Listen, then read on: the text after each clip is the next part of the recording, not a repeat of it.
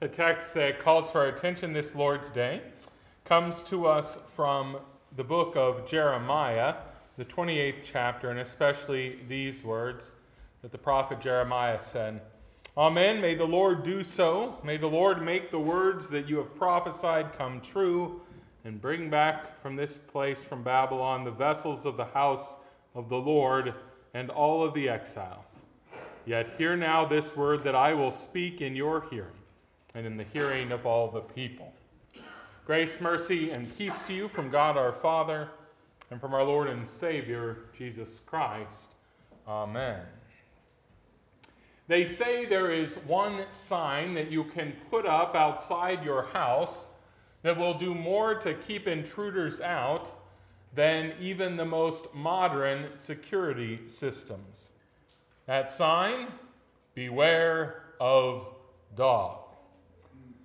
Yes, throughout time, it has been proven that these signs are more effective at keeping intruders out than so many other things. Oh, it's true that your dog is not going to give you high-resolution video if an intruder does make it into your house, but it's equally true that they might be the very reason why the intruder never makes it that close anyways. Yes, those signs, especially if backed up by a real guard dog, make sure that the intruder thinks twice before ever getting into your house. The thought of a possible attack by an animal is a lot to keep people away. The title of my sermon for today is Beware of the Sheepdog. Historically, sheepdogs were dogs that were bred to be specifically able to help a shepherd carry out his work of caring for the sheep, of making sure they stayed safe and that they were well nourished. And at different points in the church's history, while you may have never heard this, the church has referred to pastors and to prophets and apostles as the sheepdogs of God. For you see, they are ones whom God uses to help do his work of keeping his sheep safe and making sure they are well nourished as well. In our Old Testament reading for today, we encounter Jeremiah speaking to the people and to some of the other prophets. Jeremiah is one of those old-time sheepdogs of God. And he speaks there about the nature of the words that he was often given by God to speak. You see, Jeremiah lived near that end of the period when Israel was still in the promised land, then lived through the exile, and prophesied even from the exile. And so if you read the book of Jeremiah, you see that many of his words were quite harsh words indeed that he had to speak. For he was given words from God to speak to that people who had rebelled year after year against him in the promised land. Last week, if you remember, Jeremiah said that sometimes those words he was given to speak were a derision to him. In other words, he didn't really want to speak them. But he found that if he did not, they burned within him until he finally spit them out. Now, why would a prophet, a great prophet like Jeremiah, not want to speak the word of God given to him? Well, because quite frankly, he knew that the people would not like what they heard. He was delivering words that would reveal their sinful condition and indeed some of their specific sins. And that did not make him popular among the people at all. But Jeremiah was not the only one claiming to be a prophet in those days. In fact, shortly after Babylon actually came in and burned the temple and took out all of the valuable things from it to take back to Babylon, there was a man named Hananiah who also claimed to be a sheepdog for God. But he had a message different than what Jeremiah had said. He told the people really that all was well. He said that within 2 short years, Babylon's whole structure would fall apart, and they would bring back right to the house of the Lord everything that they had taken. They would bring back the temple stones and the gold and all the people that had been exiled. Yes, he said that Babylon would end their reign over the nation of Judah, and everything would go back to the way it was before the exile. It all sounded very good. The problem was, it was a lie. It was not a word of prophecy that he had received from the Lord. Instead, he simply told the people what they wanted to hear. He told them essentially that their long-standing rebellion against God was not really that big of a deal, and that the discomfort they were feeling would soon be over. Now, Jeremiah, in hearing this word, did not know for certain if it was a word from the Lord or not at first, but he did know that it was questionable. For after all, he had received the word of the Lord that said that this exile would go on for quite some time. And then there was that other thing that Jeremiah had learned about words from the Lord that made Hananiah's words seem rather suspicious. You see, God did not typically send a prophet with only words of comfort. Oh, to be sure, God always promises good things to his people, but generally when a prophet was sent, those words were preceded by words that were a call to repentance. A call to repentance that said there would be dire consequences if that call was not heeded. Certainly, God never gave a word to a prophet that simply overlooked the sins of the people and just said, all is well. Jeremiah did admit, though, that it was possible that Hananiah's word was true. It was possible that God had sent only a word of comfort with no word of warning.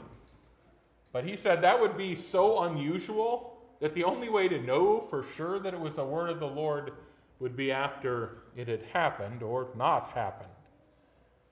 You see, God's word most often comes to us with a word of law and a word of gospel.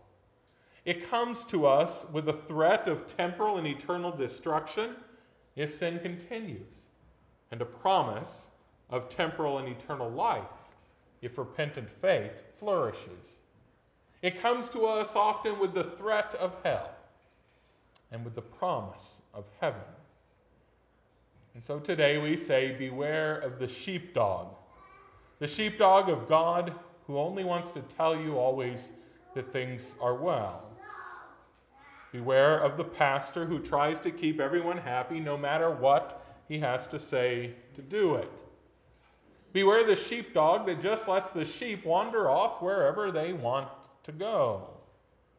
You should flee from such sheepdogs, and you should encourage your pastor to speak the true word of God to you, even if that word might sting you a little.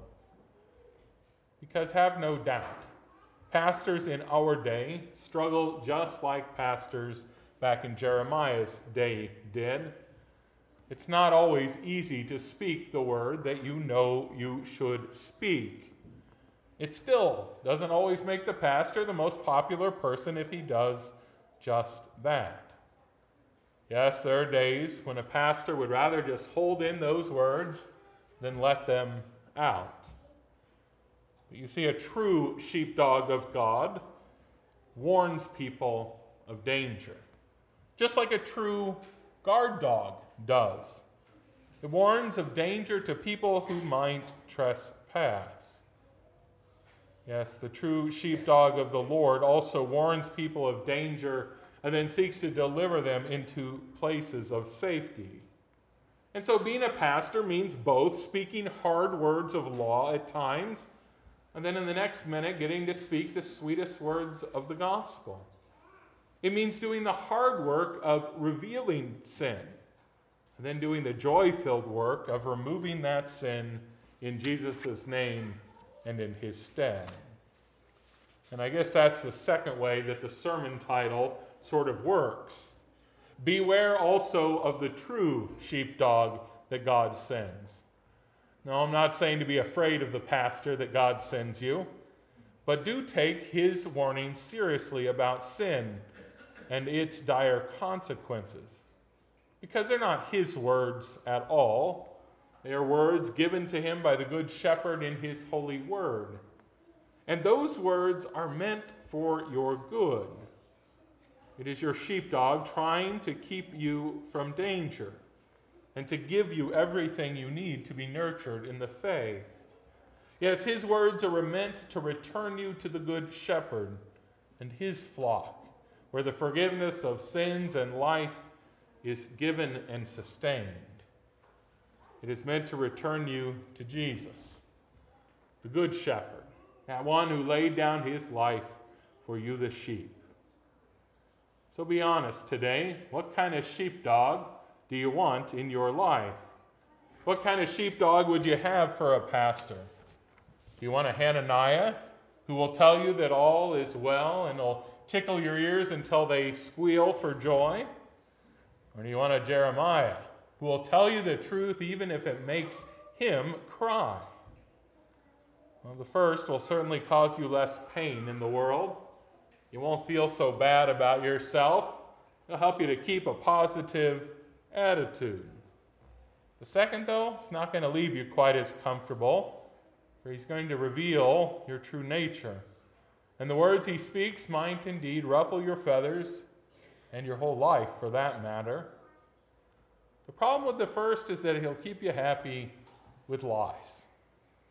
And the end of that is death. The second will tell you truth. And the end of that is Jesus. You see, when a pastor must issue a word of warning, it is not meant to hurt you in the end. It's meant rather to save you. It's meant to keep you from wandering out of the good shepherd's fold, where living water and green pastures are so abundant and plentiful. It's meant to keep you from leaving life, that life you have been given with the good shepherd Jesus, and to call you back to that life when you have wandered from the fold. So yes, beware of the dog. Beware of the sheepdog. Beware of that false sheepdog who tells you just what you want to hear. For he's not leading you to the good shepherd, but away from him. But also beware of the real sheepdog as well. For his words at times might feel like you just got bit in the ankles. But know that they are all words leading you back to the good shepherd Jesus. Know that after the warning comes the wealth of salvation, the wealth of life, the wealth of being with Jesus. And there's nothing better than that. Here's the truth we all must recognize today. When it comes to sharing hard words, everybody involved is a little reticent about the process. The sheepdog, he often doesn't want to do the job when it means delivering harsh words to someone. And the sheep, they often don't want him to do his job either, if that is going to be what comes out of his mouth. But this we know. God, he wants that work done. Because he knows as the sheepdog does that work and as the sheep receive that care, something great happens. Lost sheep are saved and are given life in the good shepherd's fold forever. So for all the times when maybe you've wanted a sheepdog, that one that's looking over you to just tell you what you want to hear, you should repent. And I'll join you for all the times when I don't want to speak that word that I know I should anyways. And both of us, having repented, will find ourselves right there before the Good Shepherd. Both of us will be forgiven and cared for by the Good Shepherd who laid down his life for the sheep. And then you and I together will be truly well. Amen.